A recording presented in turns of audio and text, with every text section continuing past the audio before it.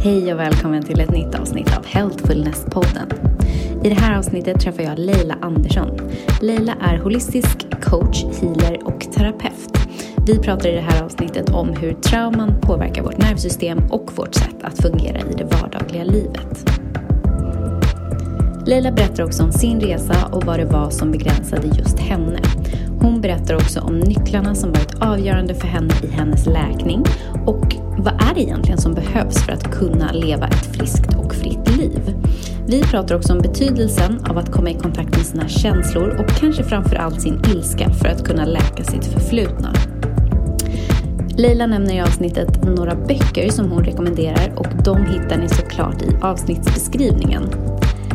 Du lyssnar på Healthfulness-podden och jag heter Nathalie Johanan. Hej Leila! Hej! Jag börjar ju alltid på samma sätt. Vad betyder hälsa för dig? Hälsa för mig betyder att vara lycklig. Och hälsa för mig betyder frihet. Frihet i kroppen. Frihet i själen och frihet i sinnet. Så hälsa har egentligen väldigt mycket för mig, har att göra för mig väldigt mycket med blockeringar. Fysiska blockeringar, känslomässiga blockeringar, blockeringar i själen, att vi inte har full tillgång till oss själva. Så hälsa är egentligen frihet i alla våra delar. Liksom. Hur skulle du beskriva liksom ditt jobb eller det du gör? Jag kan börja med att säga det jag sa till dig innan vi började här. Ibland känner jag mig som en levande, gående permission slip. En sån här, ja men du vet, i alla amerikanska filmer så såg man alltid, i alla fall alla high school-filmer som jag såg, så när de ville gå på toaletten så fick de liksom en sån här liten lapp att de fick gå i korridoren, en permission slip liksom. Från läraren som säger att det är tillåtet att vara ute i korridoren och röra sig. Så jag känner mig ibland som en levande gåendes permission slip. För att det som jag hjälper folk mest med, det är tillåtelse att vara sig själva. Tillåtelse att göra det de vill. Tillåtelse att vara sig själva. Tillåtelse att längta efter det de längtar efter. Tillåtelse att leva som de vill leva. På alla nivåer. Igen, själsligt, känslomässigt, fysiskt. Liksom alla nivåer. I relationer. Och det där ser ju olika ut för alla såklart. Ja, det är klart. Och hur började det för dig? Hur kom du in på det här? Ja, egentligen så vill jag säga att jag har varit en ganska sökande människa hela mitt liv. Jag har varit en människa som har ett stort inre liv. Som alltid har upplevt väldigt mycket och alltid känt väldigt mycket. Och därmed också velat veta mer om mig själv och varför jag är så. Och också om mina känslor och hur jag fungerar i relationer. Och jag förlorade mig ofta bort i, liksom, från tidig ålder, bort i liksom böcker där det var mycket liksom, stora världar och mycket känslor och mycket människor. Så att mitt inre liv har alltid varit, jag kan inte beskriva det på något annat sätt än att det alltid varit väldigt stort. Och därmed har jag också känt mig i alla fall som en sökare som liksom hela tiden längtar efter mer och utveckling och så. Men sen så hände livet liksom, och jag levde på ett sätt ganska vanligt liv och gjort det där som alla människor gör liksom, så att jag har inte gett utlopp för liksom det som jag har haft inom mig. Och det har till slut lett till att jag har känt mig mer och mer frånkopplad från mig själv. Tills jag kom till en punkt, nu är jag 40 och det här var när jag var strax över 30, kom jag till en punkt där jag kände att okej, det här funkar inte längre. Jag förstår inte varför jag inte mår bättre. Jag har allt. Jag har en fantastisk familj, jag har ett bra jobb, jag har liksom allt som man ska ha. Jag har gjort allting som man ska göra. Men jag mår inte bättre. Hur kan det komma sig? Och då någonstans så tillät jag mig själv att knyta tillbaka till den här stora världen som jag har inom mig och börja utforska och undersöka och se okej, men varför mår jag inte bättre? Vad behöver jag göra för att må bättre? Vad har hänt mig som gör att jag inte mår bättre? Och så vidare. Förstå mig själv, mina mönster och så vidare. Och där någonstans började väl den stora resan för mig. Även om jag då liksom har känt att jag varit liksom en nyfiken och en resande människa hela mitt liv, så var det väl där någonstans den stora läkningsresan och växande resan började för mig. När min dotter hon är 7 nu, så hon var men strax efter hon föddes, kan man säga.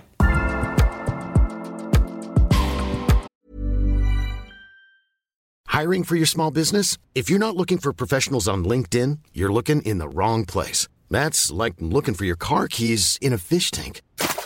LinkedIn helps you hire professionals you can't find anywhere else, even those who aren't actively searching for a new job but might be open to the perfect role. In a given month, over 70% of LinkedIn users don't even visit other leading job sites. So start looking in the right place. With LinkedIn, you can hire professionals like a professional. Post your free job on linkedin.com/people today.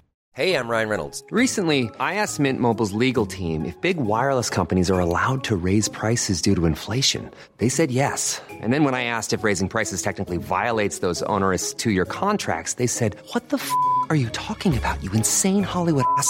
So to recap, we're cutting the price of Mint Unlimited from $30 a month to just $15 a month. Give it a try at mintmobile.com/switch. $45 up front for 3 months plus taxes and fees. Promo rate for new customers for limited time. Unlimited more than 40 gigabytes per month. Slows full terms at mintmobile.com. Du jobbar ju ganska mycket med läkning på olika plan. Både liksom känslomässigt, emotionellt, mentalt, energimässigt. Att det liksom... Det är på många olika plan, och jag tänker mig att saker vi är med om sätter sig. Lite det du pratade om i början med knutar, alltså som att vi får som blockeringar liksom. Vad var det för symptom som du upplevde som bara blev så här, gud det är inte helt som det ska här, eller jag har någonting som jag behöver läka liksom. Jo, men om man går tillbaka till den punkten, för att göra det enkelt, där strax över 30 när min dotter föddes, där jag kände att okej, men varför mår jag inte bättre? Varför sitter det här så hårt hos mig? Så de symptomen som jag hade då, det var ju väldigt mycket, det var på alla nivåer. Det var på en fysisk nivå, jag hade alltid ont i magen. Jag hade alltid ont i magen på något sätt. Magkramp, magknip. Jag gjorde hur mycket olika undersökningar som helst för min mage, men det kom aldrig fram någonting. Jag fick då till slut en IBS-diagnos, känslig tarm. Och en IBS-diagnos handlar egentligen om att okej, det får man när man har uteslutit allt annat. När allting ser bra ut och man har uteslutit allt annat. Vad jag har förstått det som, men alla läkare där ute får gärna rätta mig, så är IBS inte någonting annat än en uteslutningsdiagnos. Så på den nivån kände jag av det, så det var mycket problem med magen. Men jag hade också mycket ångest. Så på en känslomässig nivå så var jag nedstämd, jag hade mycket ångest. Jag hade korta liksom perioder av depression. Jag var inte depressiv liksom, så att jag hade långa depressiva perioder på det sättet, men jag kunde ha korta depressiva perioder som jag gick in och ur. Och på en själslig nivå så kände jag mig väldigt oförankrad i mitt liv. Jag kände att jag visste inte riktigt vem jag var. Jag visste inte riktigt. Jag hade liksom inte, stod inte med fötterna i jorden. Jag var inte grundad. Jag kände inte att jag hade något syfte i livet. Jag kände liksom inte riktigt, okej, vad är min riktning? Varför är jag här? Varför finns jag här? Liksom. Var det viktigt att förstå för dig? Det var viktigt att förstå för mig. Vilket sen, när man börjar titta på vad man har varit med om i livet, så blir det också tydligt att det är egentligen viktigt för alla att förstå. Men sen på en mental nivå så blir det också väldigt mycket förvirring. Det blir mycket att man har kanske en inre röst som är otroligt självkritisk. Man har mycket loopande tankar, man har mycket självtvivel. Det är liksom, det sker verkligen på alla nivåer liksom. Så att det var de symptomen jag hade. Mycket inre självkritik, mycket förvirring, visste inte riktigt vem jag var och så vidare. Och om man tänker sig att de som lyssnar känner igen sig i mycket av det här som du pratar om. Kan du inte berätta lite om så här, hur kan man läka? Om vi liksom pratar om det förflutna, hur kan man läka det förflutna? Ja, det börjar ju med medvetenhet. Det börjar ju med medvetenhet om att, som till exempel jag insåg att, för om man tittar lite tillbaka på min historia, och när jag började med att säga att jag alltid har varit en liksom utforskande, sökande, kännande människa, så har jag varit med om saker i livet som har fått mig att må dåligt, och då har jag, i och med att jag ändå har liksom haft den här nyfikenheten, så har jag alltid tagit hjälp. Jag har när jag mått dåligt alltid tagit hjälp av terapeuter och psykologer, och jag var en av de få som gick till som jag kände och som jag visste om. Sen finns det mycket som man inte vet, men som gick till typ ungdomsmottagningen och pratade med dem, liksom kuratorer och psykologer som fanns där. Jag gick till kurator i skolan, så jag har alltid tagit hand om mig själv när jag har mått dåligt. Men när jag kom till den här punkten och liksom frågade mig själv, okej, men varför mår jag inte bättre? Trots att jag har gjort allt det här. Trots att jag har en historia av ätstörningar. Jag hade fått hjälp med det. Jag hade gått på olika ätstörningsprogram när jag var både innan 20-årsåldern men också strax efter 20-årsåldern. Så jag hade fått ganska mycket hjälp. Men kände ändå att okej, men varför mår jag inte bättre trots allt det här? Trots att jag är som jag är. Trots att jag har fått all den hjälp jag har fått. Varför mår jag inte bättre? Så det börjar verkligen med den här medvetenheten om att okej, här är jag nu. Trots allt det här, oavsett vad man har varit med om, oavsett liksom vems historia vi pratar om här nu, så börjar det med medvetenheten att se att okej, så här är det. Och acceptera att så här är det. Och liksom bli nyfiken och sen liksom börja ta kliv därifrån, bli intresserad av hur ser mitt liv ut, varför beter jag mig på vissa sätt, varför känner jag på vissa sätt, varför är jag där jag är, varför har jag skapat mitt liv som det är. Att börja bli liksom medvetenhet, det börjar alltid med det. Och sen när vi börjar bli medvetna, som då återigen till exempel när jag ställde mig den här frågan, varför mår jag inte bättre, varför sitter det så hårt hos mig? Okej, jag kanske måste gå tillbaks till historien och titta på vad har hänt mig. Vad har hänt mig? Vad har jag varit med om som gör att jag är där jag är? För vi föds ju inte in i livet och mår dåligt. De flesta barn, det finns ju de barn som tyvärr är med om saker som gör att de föds in och mår dåligt. Och det märker vi också när vi börjar titta på trauma och sådär, att vår hjärna kan faktiskt påverkas väldigt mycket av vår mammas stresshormoner och så vidare, vår utveckling. Så att vi kan absolut födas in i livet och må dåligt. Men om vi utgår ifrån normalfallet, vad nu det är, men vi liksom tänker oss att det finns ett normalfall, så föds ju inte vi barn in och mår dåligt in i livet. Föds ju inte in i livet och mår dåligt. Så då behöver vi bli nyfikna på, okej, vår historia, vad är det som har hänt oss? Vad har hänt oss som gjort att vi har hamnat där vi är? Och många tycker oftast att det är lite tradigt och tråkigt och jag orkar inte hålla på och harva i historien, jag orkar inte hålla på och gräva, jag orkar inte liksom, jag är ju här och nu. Men om vi inte läker det som vi har varit med om, då kommer det hela tiden komma tillbaka och jaga oss. Det kommer hela tiden komma upp till ytan i form av olika känslor. Till exempel känslor från vår historia kan vara ilska, frustration, rädsla, sorg. Det kan vara alla möjliga olika typer av sådana här känslor som kommer tillbaka och besöker oss från historien. Och är vi inte villiga att titta på dem, så kommer de hela tiden. Varför är jag arg hela tiden? Varför är jag ledsen? Varför är jag rädd? Varför känner jag så här mycket skam? Skam är en väldigt stor grej för de flesta. Varför kommer det här upp hela tiden? Så att vi behöver börja titta på det, och oftast märker vi att vi har sår av övergivenhet eller utanförskap, eller vi har olika sådana här typer av sår som hela tiden fortsätter att återskapa de här känslorna i vårat nu.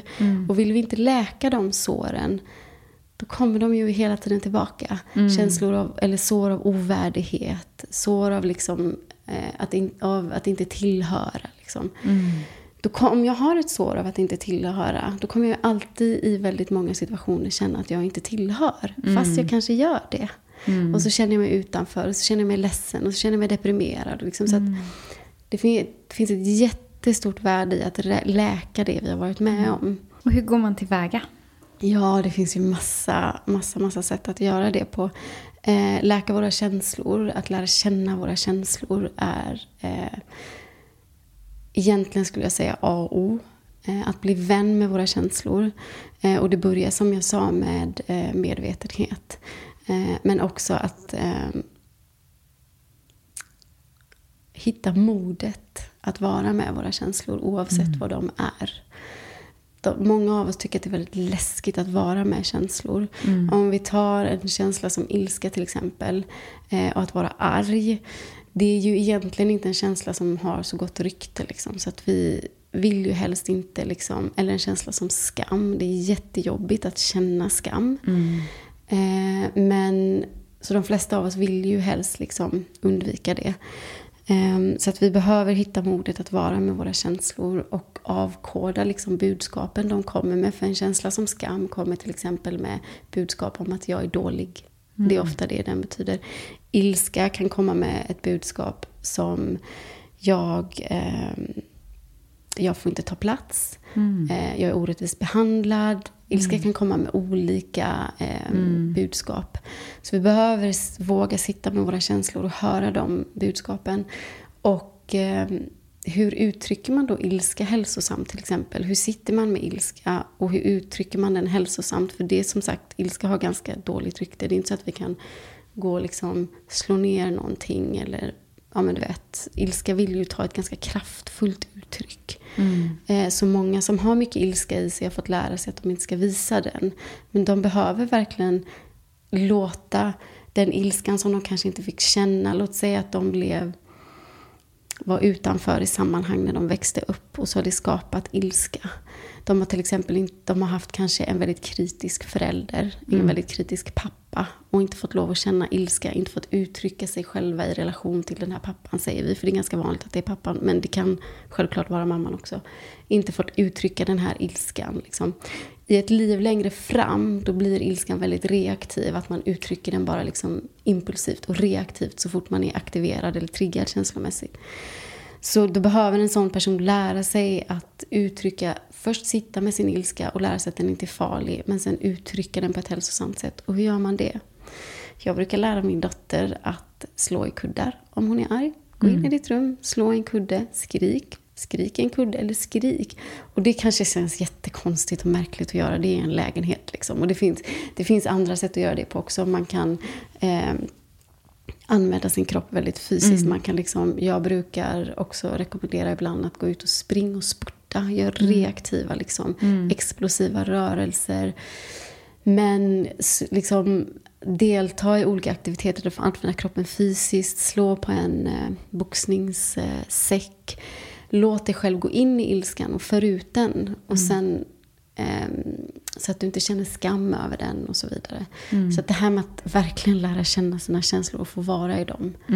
Det är ett sätt. Sen finns det ju massa andra sätt också. Men jag skulle säga att det börjar med medvetenhet och att liksom våga känna sina känslor kring det som har hänt.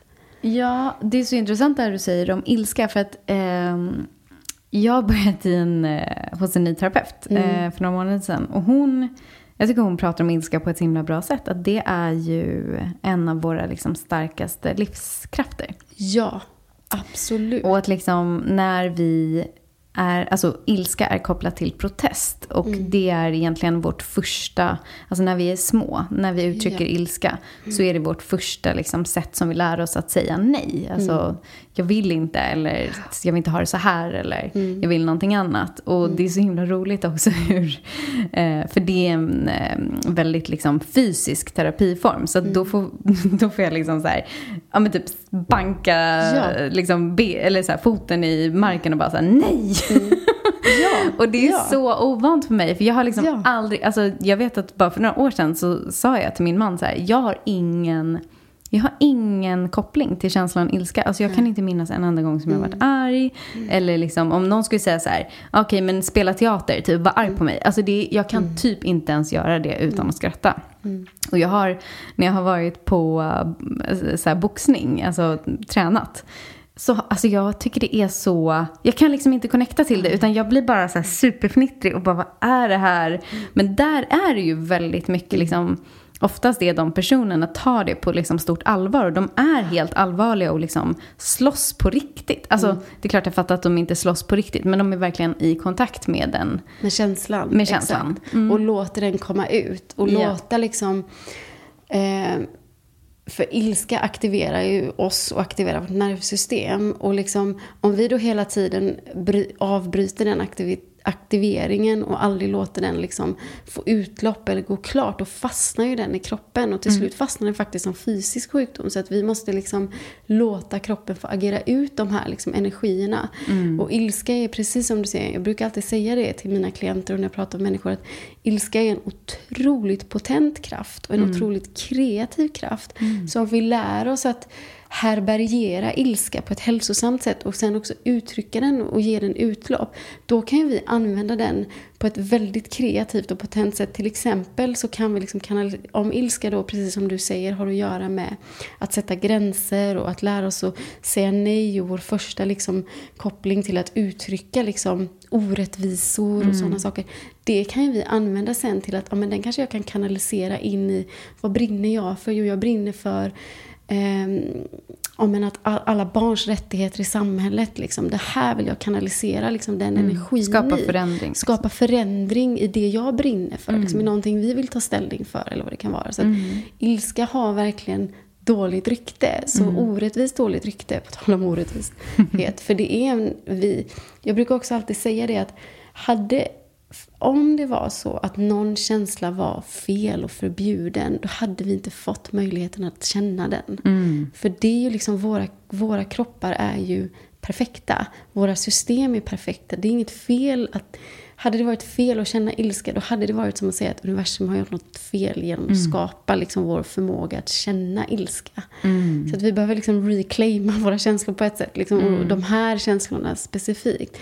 Så att ilska är en bra känsla. Och jag är ju då tvärtom mot det. Jag kände mycket ilska när jag var liten. Jag är liksom berömd i min släkt för mina raseriutbrott jag fick. Och de kanaliserades ju kanske då inte, för jag var väldigt liten då när jag hade de här.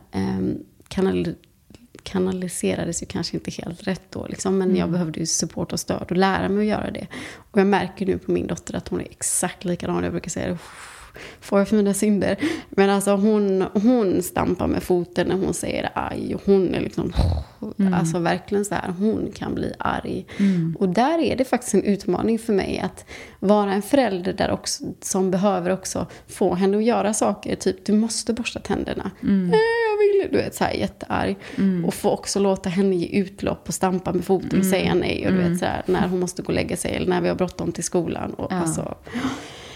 Utmaning. Så det är utmaningar, men så känslor kan vara utmanande, kan man säga. Men det är också superintressant, som du säger.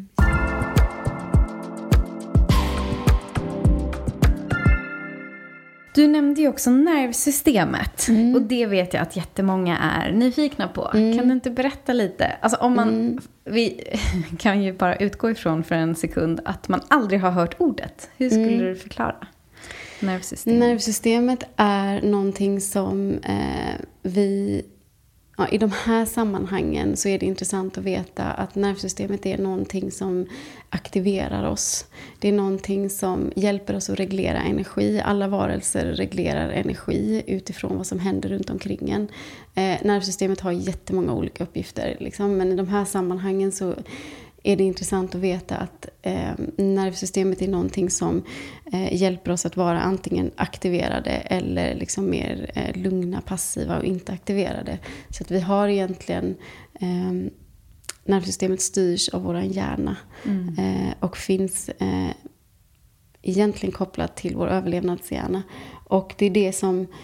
Beroende på vad som händer runt omkring oss, så antingen aktiverar det oss, det antingen aktiverar olika responser i kroppen, eller så avaktiverar det dem. Så att händer det någonting, till exempel någonting där vi känner oss hotade eller någon skrämmer oss. Det kan vara att vi leker och någon skrämmer oss eller att vi faktiskt det händer någonting riktigt hotfullt som aktiverar oss. Då aktiveras en del av vårt nervsystem som kallas sympatiska nervsystemet. Och sen så har vi dess motsatsdel som är det parasympatiska nervsystemet som aktiveras av att vi till exempel djupandas, vi lugnar ner oss efter att vi till exempel då, låt säga att jag kan ta det här exemplet för att det är så aktuellt för mig. Jag satt och kollade på en video här om veckan med en läkare, föreläsare som pratar om just nervsystemet. Och i den här videon så för att visa hur det här fungerar. Så helt plötsligt så hade de animerat in att hans ansikte bara blev en sån här dödskalle som bara skrämde den som tittade. Och jag tyckte det var så obehagligt för jag aktiverades verkligen. Mitt sympatiska nervsystem gick igång på en gång och jag började liksom andas lätt och jag blev jätterädd och hela kroppen drog ihop sig och jag fick liksom tunnelseende och jag blev verkligen rädd. Wow. Ja, den var skitotäck. Sen kanske andra inte skulle reagera så starkt som jag gjorde, men för att jag är väldigt lättskrämd. Och då, sen kan det vara verklig fara. Vi är på väg att bli överkörda. Sympatiska nervsystemet aktiveras så att vi liksom kan fly undan från bilen. Så att jag menar, det är en naturlig del att liksom bli aktiverad när någonting händer. Och sen behöver vi, när det har hänt, då kunna gå tillbaka till parasympatiska nervsystemet. Det behöver aktiveras så att vi lugnar ner och vi får lugn och ro. Och vi får tillgång till vår andning igen. Kroppen öppnar upp sig igen. Vi kan liksom börja bli sociala igen och sådär. Så att vi har egentligen ett nervsystem som rör sig mellan de här. För att göra det enkelt så rör det sig mellan de här två. Egentligen så rör det sig mellan lite fler jag tänker tillstånd. att det är också lite mer av ett spektrum. Ja, alltså, vi brukar ju prata mer om så här, ja, men typ fight or flight eller rest and digest. Ja. Men det finns ju ganska mycket däremellan. Det finns rätt mycket däremellan. Och, men det man kan säga är att vårt nervsystem hjälper oss att reglera vår energi utifrån vad som händer runt omkring oss och hur vi blir stimulerade. Så någon som till exempel är stressad och kroniskt stressad har ju sitt, som du sa då, fight or flight och sin stressrespons aktiverad hela tiden. Och har väldigt svårt att komma ner i parasympatiska, i sitt lugn och ro eller rest and digest. Och man kan också kalla det för läkningssystemet där vi är, där alla våra kroppsliga funktioner fungerar som de ska.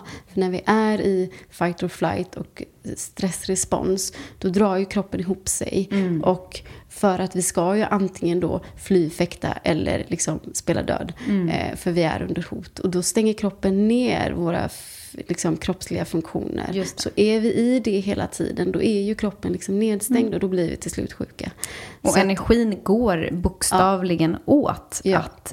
Och jag hörde ett så himla bra uttryck. Det var någon som sa så här: stress eats you alive. Ja, absolut. Och jag är så här, jag har ju hört det förr, men det var så intressant för att då kopplade hon det också till just att när vi har förhöjda stressnivåer så på riktigt så bryts våran liksom muscle tissue och allting bryts ner.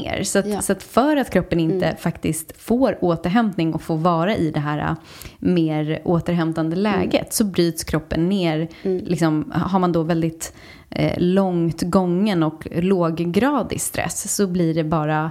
Ja, man bryts ner verkligen hela tiden. Man bryts ner på alla nivåer. Precis som vi pratade om i början. Att man bryts ner liksom på en fysisk nivå. Man bryts ner på en känslomässig nivå. Man bryts ner på en liksom mental nivå.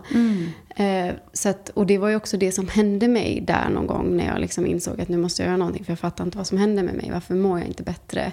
Och då levde jag hela tiden en låggradig stress. Ibland ganska höggradig. Men och det kan ju räcka med egentligen oro. Oro för framtiden. Absolut. Ja, oro för framtiden. Det kan vara liksom, det är saker hela tiden som aktiverar det där som gör att vi aldrig någonsin liksom hamnar i långvarig lugn och ro och parasympatikum och sådär. Det kan räcka att vi hör ett pling i vår telefon, att vi går in på sociala medier och ser någon negativ kommentar, eller att vi inte ser någon kommentar och undrar varför. Det är så mycket grejer hela tiden, sett på nyheterna, det är grejer hela tiden som gör att vi är i en liksom låggradig stressrespons hela tiden. Och det bryter ner oss. Och det, jag tänker kopplat till det du sa om att det faktiskt är viktigt för alla att veta vad en syfte är. Att om man förutsätter då att känslan av att inte veta och hela tiden gå och undra, vad är mitt syfte? Varför att det i sig kan bidra till någon form av oro eller ovisshet om liksom, vad går mitt liv ut på? Ja, absolut. Lite så. Absolut. Och om man tänker då stress och trauma är stress för kroppen. Så för att förenkla det, så om vi tänker på saker och ting vi är med om när vi är små och när vi växer upp, men det är såklart också när vi är vuxna, så händer det ju saker hela tiden som överväldigar oss och överväldigar vårt nervsystem och gör att vi hamnar i stressrespons. Överväldigande saker kan vara vad som helst, det är väldigt olika för alla. Men om vi har hela tiden någonting som överväldigar vårt system, vårt nervsystem. Så att vi hamnar i stressrespons. Om vi då, låt säga att vi har en massa sådana grejer som ligger kvar och skvalpar från tidigare i livet som vi inte riktigt har integrerat, då är vårt nervsystem väldigt känsligt. Så att om vi säger att vi har det och sen så har vi då saker som händer i nuet hela tiden som påverkar vårt nervsystem, då är vi i en konstant stressrespons. Vi riskerar hela tiden att bli liksom överväldigade hela tiden. Vi har ingen möjlighet att återgå till någon slags normal status. Så vi ligger hela tiden i det där. Och stress och trauma, det vi har varit med om, och stress och sånt som vi är med om nu, det gör att vi förlorar kontakten med vår kropp. Vi förlorar kontakten med vilka vi är, vår sanning, vår essens. Vi förlorar kontakten med närhet till relationer. Vi förlorar kontakten med våra sunda tankar. Så stress och trauma och överväldigande upplevelser, det gör i grunden att vi förlorar kontakten med saker och ting. Alltså vår kropp, relationer, närhet. Vi förlorar kontakten med vår essens, vilka vi är. Vi förlorar kontakten. Det är liksom som det är som ett avbrott. Om vi tänker att vi är hela människor, vi förutsätter att vår livsupplevelse ska vara att vi är en helhet av kropp, tankar, känslor och beteende som liksom jobbar i samklang med varandra. Så det trauma och stress gör, det bryter upp den här samklangen. Och när det bryts upp, när vi förlorar kontakten med kroppen, med dem vi är, då förlorar vi också kontakten med meningen med livet. För då vet vi inte, då har vi inte koll på, men vem är jag? Vad vill jag med livet? Och när vi helt plötsligt då inte vet vad vi vill med livet, då får vi ju runt som ett löv för vinden. Och bara det i sig då blir återstressande. Bara det i sig gör att vi blir mindre stresståliga. För att vi bara rycks med hit och dit. Vi har liksom inga rötter. Så att det är liksom... Ja. Vad tror du om man skulle säga så här? Att om vi tar de här två polariteterna med liksom fight or flight och rest and digest. Att det parasympatiska, alltså det vill säga det lugna delen i nervsystemet. Kan man liksom hårdra det och säga att när vi inte känner trygghet, alltså det vill säga allt förutom när vi verkligen är helt säkra på att vi känner oss trygga, är egentligen någon form av stressrespons? Det skulle man kunna säga. Väldigt enkelt så kan man säga att trauma och stress är en frånkoppling från trygghet. Och då har det att göra med det som jag pratade om, att har vi ingen kontakt med kroppen, då är vi inte där är förlust av en förankring, så då är det förlust av lite trygghet. Har vi inte kontakt med vilka vi är i grunden, vem jag är, friheten att vara mig själv till fullo. Har vi förlorat den kontakten, då förlorar vi ytterligare lite trygghet. Förlorar jag kontakten med mina nära relationer på grund av saker och ting som har hänt, till exempel att jag växer upp i ett hem där närhet eller där det pågår övergrepp eller vad som helst liksom. Vad heter det, neglect på svenska? Ja, men ja, där vi inte har anknytning till våra försummelse föräldrar. kanske. Ja, precis, känslomässig försummelse. Där vi inte har anknytning till våra föräldrar eller vårdnadshavare. Så jag har liksom inga trygga relationer. Då har jag förlorat ytterligare en kontakt med en trygghet. Så det är verkligen förlust av trygghet. Och då handlar ju läkning av stress och trauma att återknyta trygghet på olika sätt. Och det där är så intressant, för att det här jag tänkt så i och med också att den här terapiformen som jag har börjat i, den handlar väldigt mycket om nervsystemet. Och det är så intressant att se hur ofta, alltså hur ska jag säga det här utan att det låter konstigt, men hur ofta jag går in i en känsla av otrygghet kopplat till min relation. Att liksom... Och då ska ju, alltså det är därför jag menar så här, det här kan låta konstigt. Det finns ju absolut ingen verkligt hot. Nej. Men på grund av saker som jag har varit med om och liksom familjerelationer och sådär, så kan liksom bara att min partner till exempel har en dålig dag och att han mår dåligt och är stressad, alltså det triggar mitt nervsystem så otroligt hårt för att jag har liksom levt som medberoende i ett helt liv till en förälder. Så att, och det där tycker jag är så otroligt spännande att så här, och för mig har ju, jag tror att jag alltid har letat efter svar som har varit så otroligt komplicerade. Och till slut landar jag bara i att så här, men gud, jag behöver bara andas. Ja. Och det är liksom switchen. Ja. Jag kan, och nu kan jag också, alltså jag kan känna fysiskt i min kropp hur både tankar och då liksom tillstånd, typ att någonting utifrån som att han mår dåligt. Jag bara känner så här, mina axlar åker upp. Jag liksom, alltså det nästan blir lite stickigt i fingrarna. Alltså jag blir så påverkad rent fysiskt. Och sen så efter kanske 5 minuters djupandning där jag verkligen bara sitter och bara... Och det liksom är borta. Det har skiftat helt. Ja, men det är precis, det är exakt. Och det är verkligen det som på något sätt... Exakt det där som du beskriver som gjorde att jag också fick svar på den där frågan så småningom. Det där att okej, men varför mår jag inte bättre? Jag som har gjort allt. För att jag behövde få den här nyckeln att falla på plats. Att okej, det är en fysiologisk reaktion i mig. Jag har suttit hos terapeuter och pratat och pratat. Och vi har hållit på med känslor. Och som sagt, att liksom förstå sina känslor är absolut superviktigt. Men också för att börja... det i sig, själva förståelsen, kan ju faktiskt också bidra till att man börjar andas djupare och lugna ner nervsystemet. Men det behöver inte vara så. Men man behöver både och. Men den där sista biten med att okej, det här är en fysiologisk effekt. Det går igång i mitt nervsystem just nu. Det här är ingenting jag kan hindra. Jag kan inte stoppa det. Jag kan inte göra någonting för att det är en fysiologisk effekt. Och reaktion. Så att jag måste förstå det så att jag då kan djupandas. Och det här kan jag säga, det här händer... I min relation så har det verkligen varit en sån jättestor grej där jag, till exempel om jag och min man börjar bråka om saker, så har jag haft en reaktion där jag totalt har gått in i avstängdhet. Jag har liksom egentligen i princip lämnat min kropp. Jag har inte varit kvar, jag har inte kunnat möta hans blick, jag har inte kunnat höra hans ord. Jag har suttit som fastfrusen liksom bredvid honom. Och allt han säger till mig liksom, hör jag bara genom linsen av att jag är i livsfara. Fast jag har såklart aldrig varit i fara. Vi minns ju inte ens efteråt vad vi har bråkat om, för det varit så liksom töntigt liksom. Men min kropp har snappat upp på någonting och känner igen sig från någon gång tidigt i mitt liv, där mitt nervsystem och där jag fick lära mig att nu är det fara och färde. Så då behöver jag liksom ha den förståelsen. Han behöver ha den förståelsen. Oj, nu sitter Leila i en sån här reaktion. Vi måste låta den reaktionen gå klart. Och sen, för det som sker i hjärnan, att när en sån reaktion händer, då stänger vi av tillgången till vår rationella hjärna. Vi trillar ner i överlevnadshjärnan. Och vi kan inte prata oss ur överlevnadshjärnan. För det sker inte. Och det här finns ju enormt mycket forskning på.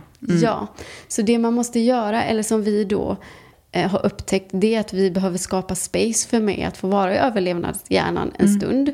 Och låta reaktionen gå klart. När den har gått klart och jag har reglerat mitt nervsystem och mina känslor tillbaka till liksom lugn och ro, då kommer min rationella hjärna online igen. Och då kan vi prata om saker och ting. Innan det kan vi inte det. Nej.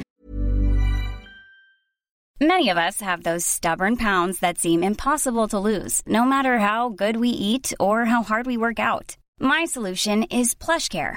PlushCare is a leading telehealth provider with doctors who are there for you day and night to partner with you in your weight loss journey. They can prescribe FDA-approved weight loss medications like Wegovy and Zepbound for those who qualify. Plus, they accept most insurance plans.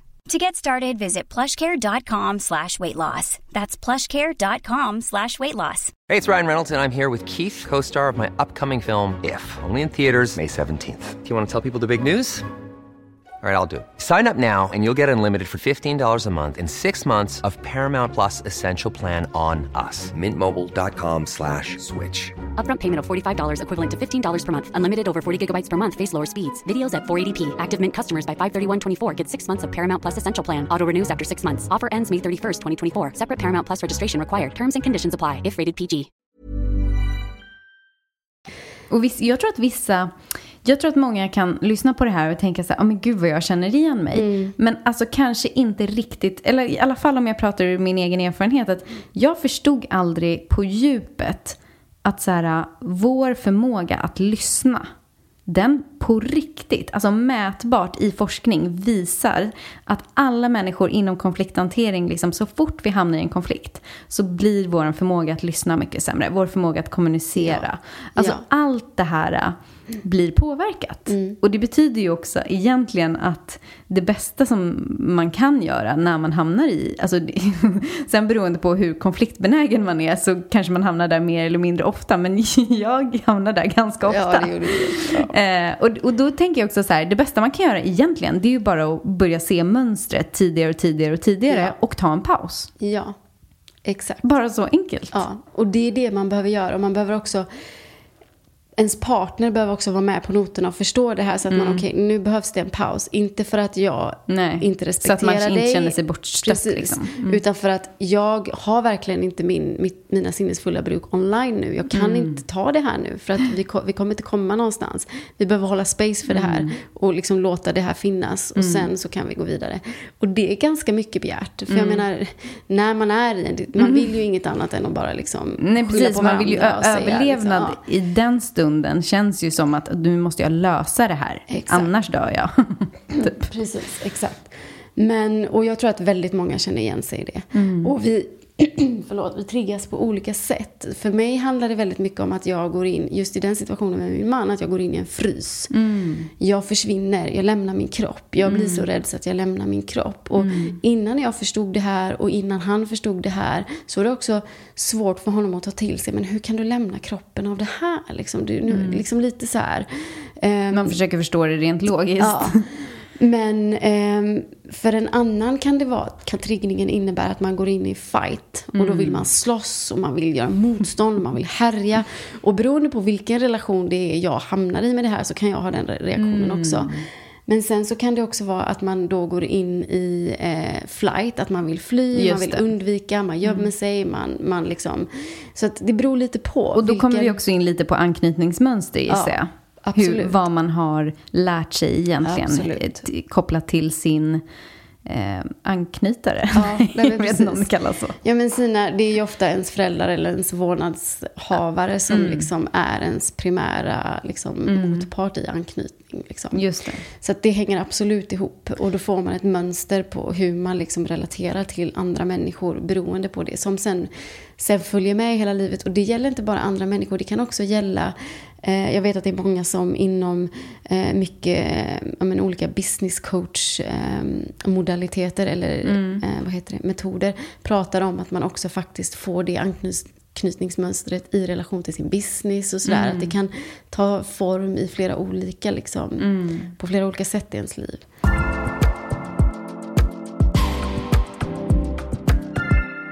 Som jag sa, för mig är det ju verkligen så här, jag går ju väldigt lätt in i att jag försöker hitta svar som är mer komplicerade än vad de behöver vara. Ja. Och vi har ju faktiskt redan gett svaret på, eller liksom lösningen på det här. Men om man känner så här, jag vet inte, antingen att liksom bara sätta sig och djupandas känns för långt bort eller för liksom overkligt eller inte tillgängligt på något sätt. Finns det någonting annat? Finns det andra tips som du kan ge för att liksom reglera nervsystemet i en stressad situation?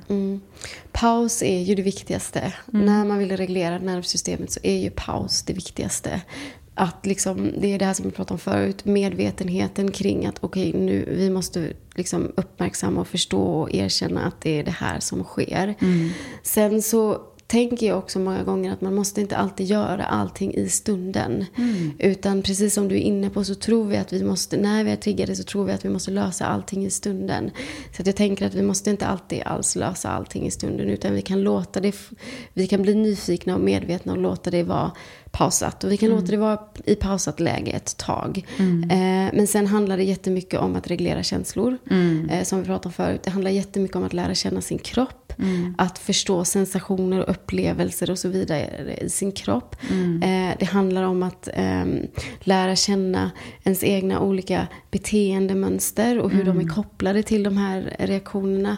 Det är liksom att lära känna, att reglera sitt nervsystem handlar jättemycket om också det fysiskt. Så beröring är en sak. Man kan lägga en trygg hand på sig själv. Man kan ta sin hand och lägga på hjärtat eller magen, nedre delen av magen.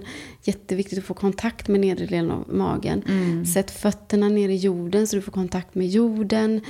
Lägg dig ner mot jorden på liksom en yogamatta eller mattan på golv. Alltså grunda dig.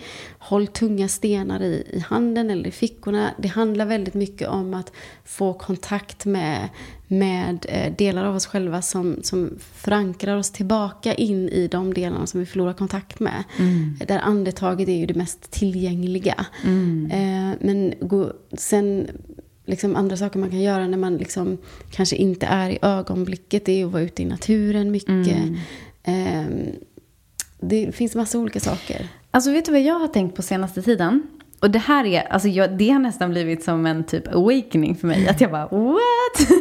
Men musik. Ja. Alltså det kan transformera på en sekund. Jag kan liksom... Det är helt, alltså, och det är nästan så att jag tänker att vi kanske ska klippa in typ 2 eller 3 låtar. Ja.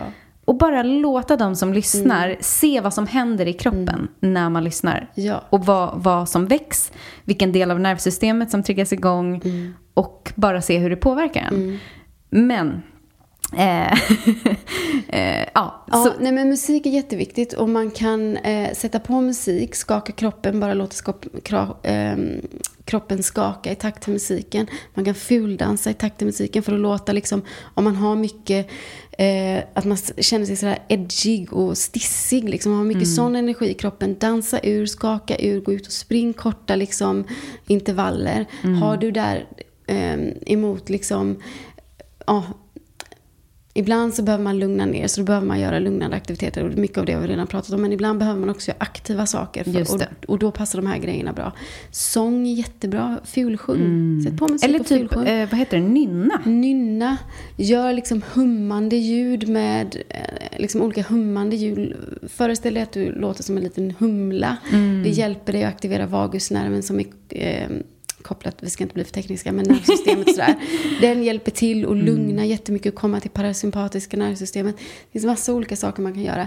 Det jag vill säga när du tar upp det här med musiken, det är också faktiskt att om du andas en liten stund och försöker komma i kontakt med din kropp intuitivt, så vet din kropp vad du behöver. Och då är det lätt att man kommer i kontakt. För jag menar, om man går långt tillbaka i tiden, liksom man tittar på alla shamanska medicinmän och kvinnor, och man tittar på yogiska traditioner och urfolkstraditioner, och liksom, musik har alltid använts, trummor och skallor, och musik har alltid använts i liksom, och dans och läkning. Så din kropp vet, så vi kan också gå in i kroppen och lyssna intuitivt vad vi behöver. Liksom. Gråt, skrik, använd kroppen behöver användas liksom. Det är så vi reglerar nervsystemet. Sen vill jag också bara återgå till en sak som du har sagt några gånger nu, det här med enkelhet. Ja, jag är också en person som komplicerar till allting. Och är det någonting som jag verkligen liksom vill bjuda in folk till, det är att förenkla. För vi vet, vi har det i oss. Vi vet, och vi behöver inte krångla till. Vi behöver inte prata nervsystemen en gång. Vi behöver bara, okej, känner jag mig trygg eller otrygg? Känner jag mig nedstämd eller lycklig? Liksom, vi behöver inte göra det mer komplicerat. Ta det från en som har typ komplicerat till livet i oändlighet. Liksom, forever. Ja. Men jag tror, jag håller med dig. Ja, det, alltså så här, jag tror att det som också är det att vi gärna, alltså hjärnan, alltså det vill säga mindet, egot, den vill ju väldigt gärna att det ska vara svårt, för då blir det en utmaning och då finns det en belöning, och det liksom, det finns massa fördelar med att göra saker svårare än vad de är. Men sen så tror jag också ibland att det kan finnas ett motstånd till att faktiskt läka, att man verkligen på något sätt intuitivt, kanske på ett undermedvetet plan, vet att om jag bara skulle sätta mig ner nu och andas i 5 minuter, eller om jag går in och tar en kalldusch, eller så skulle det hjälpa. Men det finns ändå en stor del av en som vill hålla kvar vid det här. För det är också det som är tryggt, och det är det som är bekant. Precis. Och vi vet inte riktigt vilka vi blir när vi läker. Och det är väldigt skrämmande, för att en del av en grej som trauma gör med oss, och stress och överväldigande upplevelser, och just den här avknoppningen från oss själva som vi pratade om förut, när vi förlorar kontakten med oss själva. Och vi märker att det var inte tryggt att vara oss själva. Jag måste bli någon annan för att jag ska få känna trygghet. Jag måste bli någon annan för att få mina behov tillgodosedda. Då har ju de personligheterna som vi har skapat i relation till det blir väldigt läskigt att släppa taget om dem. För då tror vi ju faktiskt att vi ska dö. För det var ju så vi lärde oss att vi överlevde. Som jag har blivit en perfektionist eller medberoende eller presterare eller vad jag än har blivit. Så har jag ju blivit det för att överleva. Så det är väldigt skrämmande att släppa taget om dem. För då kanske jag dör om jag gör det. Alltså på en överlevnadsnivå så handlar det om det. Och på en rationell nivå, när vi är i den delen av hjärnan, så förstår vi att det inte är det handlar om. Och det är därför man aldrig ska fråga sig själv på ett rationellt plan. Vad har jag varit med om för trauman? Nej, precis. det leder, alltså om man inte har varit med om så kallade accepterade trauman. Och det finns ju sådana i samhället. Alltså har man varit med om typ misshandel eller övergrepp eller, alltså det anser vi alla egentligen var trauman. Men om vi släpper det rationella så kan på riktigt bara så här, att man tappade bort sina föräldrar i matvarubutiken i 3 sekunder var ett trauma. Absolut. Eller ännu liksom larvigare. Men alltså en ännu kanske mer grej som vi alla liksom är med om och som blir väldigt accepterat. Det är ju det här när vi ska börja gå på dagis eller börja gå på skolan och föräldrarna liksom säger hej då till superledsna gråtande barn. Det bara måste göras. Ja. Det är ingen som liksom är så här, nej men vårat barn grät så mycket så att vi struntade i det. Alltså det händer ju inte, utan alla går igenom de här sakerna, vilket gör att det blir väldigt socialt accepterat, men det kan ändå bli ett känslomässigt trauma. Ja, exakt. Och det är det som man ibland... Det finns psykologiska, väldigt tekniska termer för det, och sen finns det enklare termer på tal om att göra saker och ting enklare. Men man kan prata om trauman med stort T. Det är de här chockartade katastroferna, stora grejerna som sker, och kanske också sker en gång eller 2 gånger, som sker över kortare tid, typ olyckor, naturkatastrofer, dödsfall, sådana saker. Medan sen så finns det de här traumorna som är med litet T. De sker mer över tid, de är mer känslomässiga, det är mer utvecklingstrauman, anknytningstrauman, typ som du nämnde nu, det här med att man lämnas på förskolan återupprepade gånger när man är liten. Det är ingen som menar något illa med det, utan det är en del av livet. Eller det kan vara liksom känslomässig försummelse som vi pratade om förut. Känslomässig försummelse kan vara mer eller mindre medveten av föräldrar, för det kan vara föräldrar som bara inte har möjlighet att vara tillgängliga, eller så för de har sitt eget. Och det kan vara liksom alla möjliga saker. Det kan vara fattigdom, det kan vara liksom skilsmässa, det kan vara liksom arbetslöshet, det kan vara alla möjliga grejer som sker över tid, som vi ofta inte ser som trauman. Och sen så det lilla barnet kan ju bli liksom traumatiserad av att ramla av en cykel liksom, om inte det blir omhändertaget på rätt sätt liksom. Sen tänker jag också att så här, det mest kanske utbredda traumat eller vad man ska säga, det är ju, föreställer jag mig i alla fall, just kopplat till vår anknytning, men sen också att vi dras till det som känns bekant. Att vi kommer alltid att hitta en partner som kan trigga oss på precis rätt sätt. Så att vi alla som lever i en relation lever ju kanske, om man inte är väldigt medveten och jobbar på det här, så lever man ju många gånger i en liksom relation som faktiskt triggar ens nervsystem. Ja. Det återtriggar hela tiden, det återskapas och återtriggas. Och våra kärleksrelationer, vår kärlekspartner är ju den som utgör det ypperligare tillfället att läka våra trauman. Det finns ingenstans det aktiveras så mycket som i relationen till partnern. Så att där har vi ju liksom, på tal om då hur medveten man är och på tal om att allting börjar med medvetenhet, att där har man ett ypperligt tillfälle att börja läka. Men det är inte liksom, det är ett ganska liksom intensivt arbete liksom att ge sig in i. Det är det absolut. Det är ju det.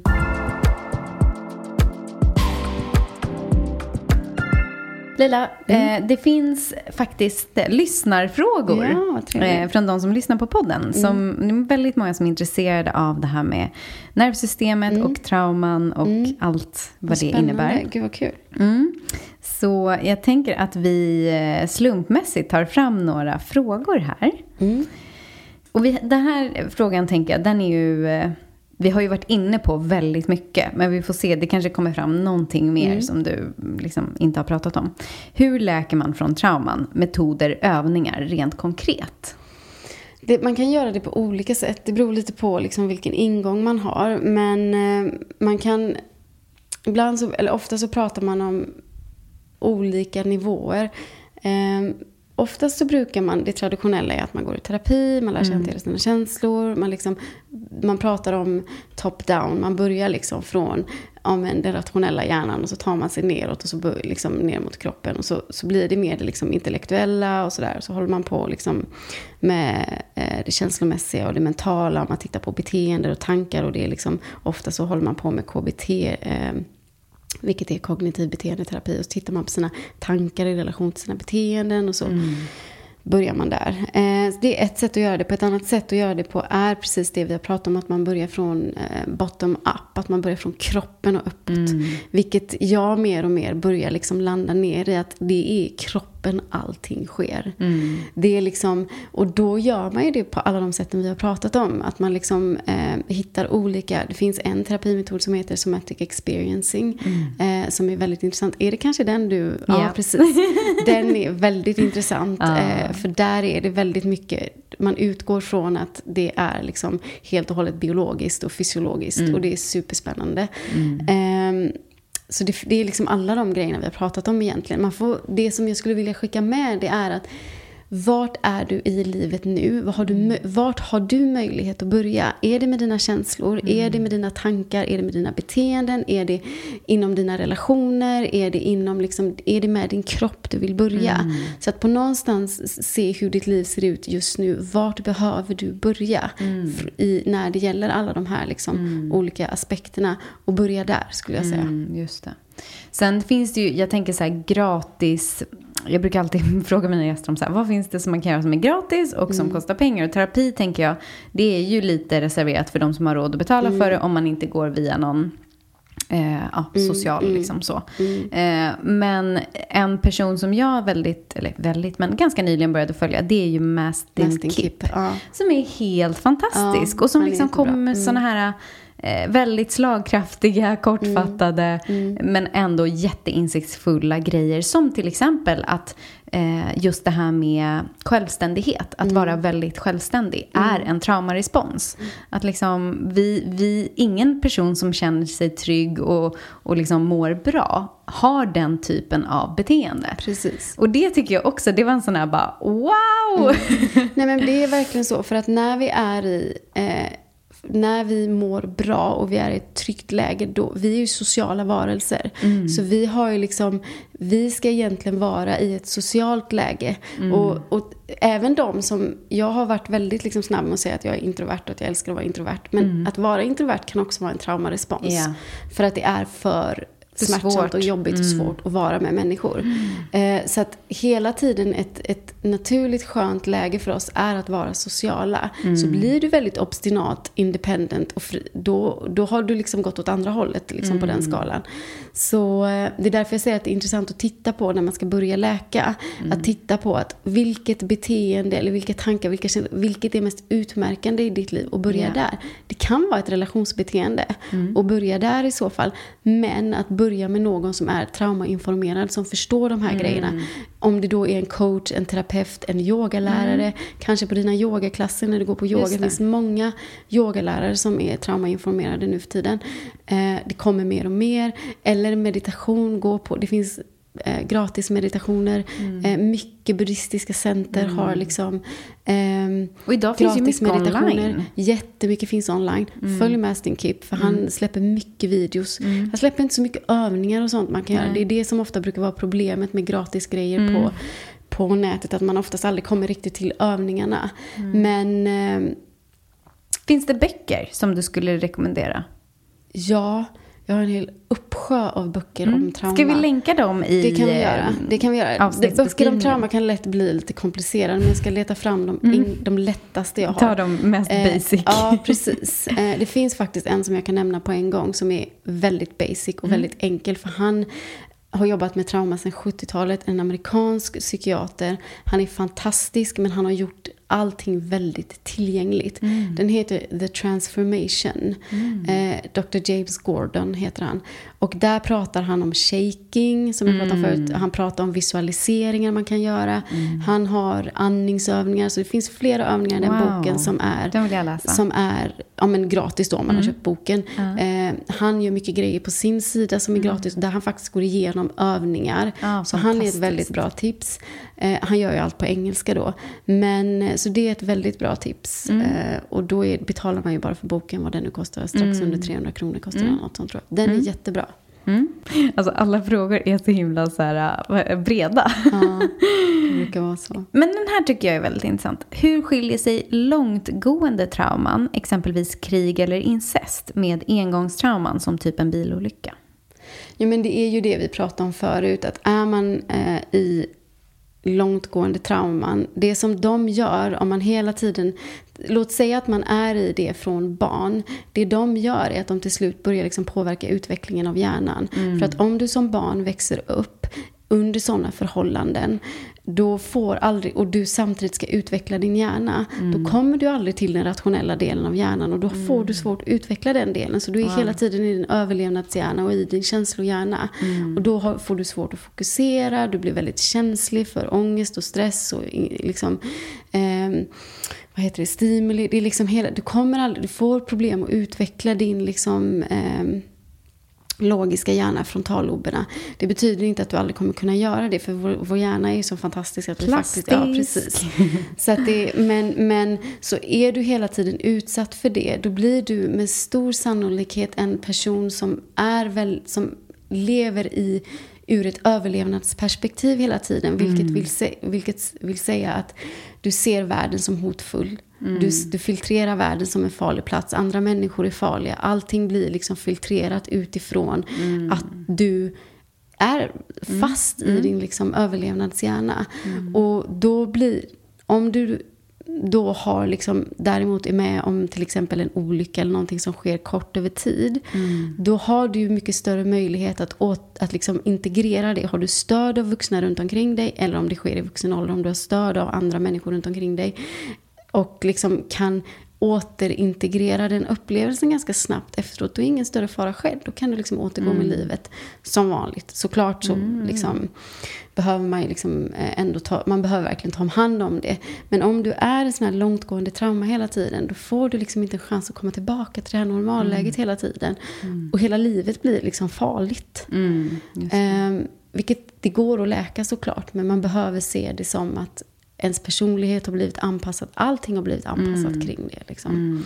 Ens fysiologi och allting. Liksom. Medan om man jämför med bilolyckan, så kan det vara att det är egentligen ingenting kopplat till ens personlighet och så som har blivit påverkat. Men man kan bli återtriggad i specifika situationer. Ja, ljud och liksom dofter och sådana saker man kan bli återtriggad. Det kan man också liksom jobba bort. Men och det kan ju ske ganska länge. Så kan det vara ganska länge, beroende på hur väl man har tagit hand om det.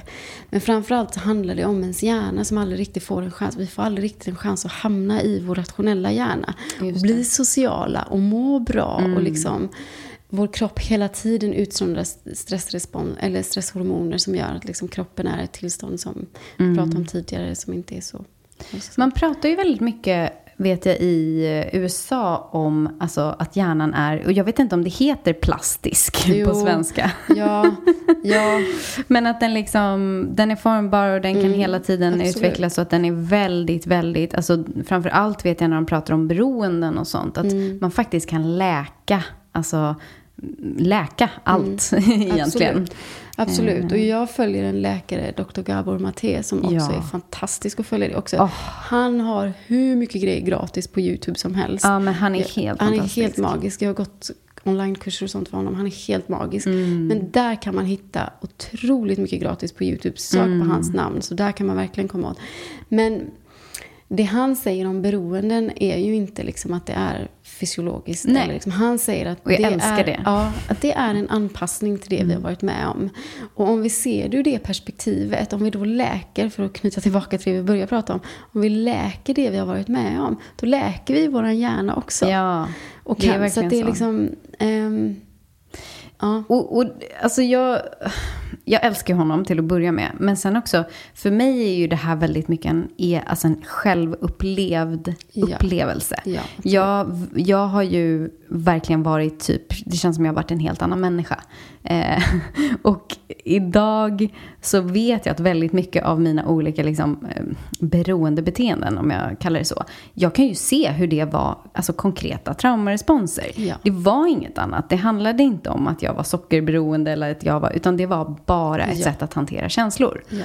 Så att, och jag tror att så här, ju mer man förstår om hur allting hänger ihop, ju tydligare blir det. Ja. Och ju mer kanske också benägen blir man att vilja testa och liksom, dragen till att kanske investera i någon form av terapeut. Eller, och jag säger till alla som lyssnar, börja med att läsa böcker, börja med gratis material. Men om du känner att så här, nej men jag har saker att läka, tveka inte. Alltså, vi behöver hjälp utifrån för att de här... Alltså alla våra mönster, de sitter ju där av en anledning. Och det är jättesvårt att göra allting själv. Ja, och det är verkligen så befriande. För då slipper vi bära på det här att nej, men jag är en beroende personlighet så jag kan aldrig läka mina beroenden. Nej. Eller jag har ärvt min beroendehjärna av hela min släkt som är beroende. Nej, men så är det inte. Du kanske kan vara den första som bryter mönstret faktiskt. Och ni inser att nej, men så är det ju inte alls. Det här kan jag ju liksom lösa. Så att det är verkligen... Det är verkligen en inbjudan till frihet skulle jag vilja säga. Verkligen. Och det är också därför jag har liksom skrivit en hel bok om det här. Och där jag verkligen har eftersom att jag själv har kommit så... Jag nämnde mina ätstörningar i början. Ätstörningar ser jag nästan likadant som. Och det kanske är liksom lite... far out there. Men för mig är ätstörningar samma sak som beroenden. Jag hade också beroenden. Yeah. Men ätstörningen tar form av liksom matberoenden eller liksom beroenden av kontroll eller vad det är. Så liksom, jag hade också alla möjliga små beroendebeteenden. Och de flesta har beroendebeteenden vad det än är. Liksom, om det är sex eller spel eller shopping eller mat eller vad det än är. Som ett dysfunktionellt eller ohälsosamt, jag gillar inte ordet dysfunktionellt, men ohälsosamt sätt att reglera känslor och reglera nervsystemet. För det är det handlar om. Jag tycker, vad heter han? Tony Robbins pratar ju om resourceful eller unresourceful ways. Och det tycker jag är ett väldigt bra ord för att alltså, det betyder ju egentligen, resourceful tänker jag, nu ska det blir alltid problem när jag ska översätta engelska ord, men alltså, det är nästan lite så här, jag tänker att det är alltså gud, nu står det helt still. Men resurser, att vi har inre resurser som kreativitet och liksom sådär. Ja, så att liksom ett man ska säga, resursrikt sätt att möta ett behov. Då betyder det också att vi har flera olika alternativ och att vi vet hur vi på ett effektivt sätt kan möta våra behov. Medan om vi pratar om unresourceful ways, då blir det ungefär att det enda vi vet för att ta oss ur den här känslan är till exempel äta socker eller röka eller dricka eller vad det nu kan vara, överäta. Så att det är liksom... Men det är viktigt att förstå att vi måste också känna oss trygga med att vara resourceful. För gör vi inte det, då kommer vi aldrig riktigt våga vara det. För det är lite läskigt att liksom bara ta sig an livet på det sättet också. Och om vi inte har skapat resurser för att vara trygga och förstår hur liksom saker och ting hänger ihop med otrygghet från liksom uppväxtår och allting sånt, då är det svårt att bara hoppa över till att börja liksom använda sina resurser. Så det är en viktig del tycker jag. Eller har jag också upptäckt själv, en otroligt viktig del. Otroligt. Men din bok. Där kan vi prata om otrygghet, eller jag får säga. Absolut inte otrygghet, men det har varit en läskig process. Verkligen att skriva den. Men det har varit fantastiskt. Berätta lite om hur kom idén till boken? Idén till boken kom för ungefär 1,5 år sedan. När jag var i Thailand i några månader innan allt det här som sker nu hände. Då kom idén till boken. Jag har alltid velat skriva en bok. Så länge jag kan minnas har jag liksom velat skriva böcker. Men jag har aldrig riktigt vetat vad jag ska skriva om. Apropå det här med att inte veta vem man är och vara kopplad till liksom ens sanning och vad man vill uttrycka ut i världen. Men när jag väl började liksom anknyta till de delarna av mig själv, då kom liksom idén till den här boken. Och har skrivit på den ungefär 1,5 år och den heter Hälsorebell. Och det är inte en traditionell hälsobok och därav namnet Hälsorebell, men det är en väldigt personlig bok inom liksom läkning, näring och motivation. Det är en bok om hur jag tar med läsaren på en resa, en läkningsresa vad gäller kropp, kropp, själ, tankar, känslor. Och grundtanken är att vi alla har en inre helande och kreativ kraft som hjälper oss att leva ut vårt syfte i livet, som hjälper oss att leva ut de vi är. Så att jag tar med läsaren dels på min egen resa, men också i mer liksom konkreta verktyg och tips på hur man själv kan läka sin kropp, läka sin själ, hitta sitt syfte, läka sina känslor och så vidare. Så det är den boken, och den kommer ut i slutet på oktober, och jag är det ska bli så spännande.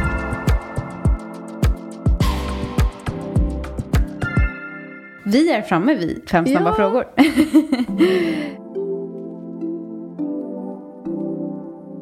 Vad är det mest ohälsosamma du har gjort under den senaste månaden som du ändå har njutit av och tyckt om att göra? Det mest ohälsosamma jag gjort, som jag ändå njutit av, men tyckte om att jag ätit chips är det första som kommer till mig. Ja. Jag älskar chips, så jag har ätit chips. Mysigt.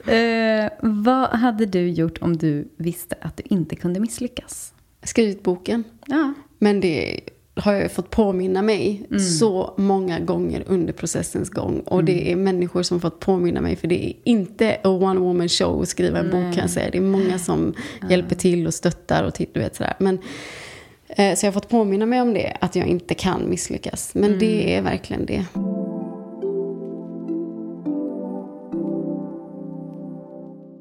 Om du fick hosta en middag med 5 gäster, levande eller döda, vilka skulle du bjuda? Brené Brown, Gabor Maté, Preston Smiles, min man, då skulle jag säga min skrivcoach Sofia Sivertsdotter. Fint!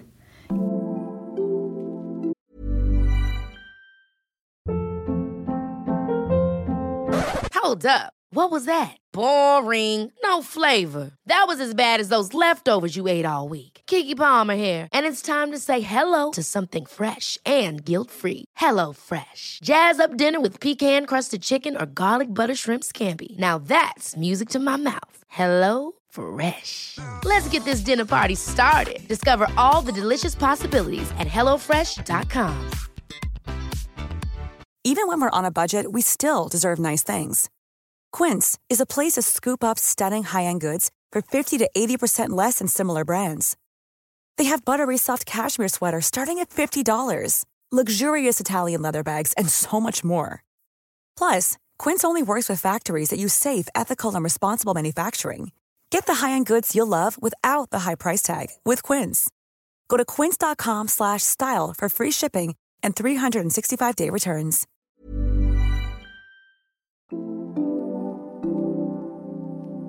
Om du hade kunnat få alla människor att bara göra en sak för att förbättra sin hälsa, vad hade det varit då?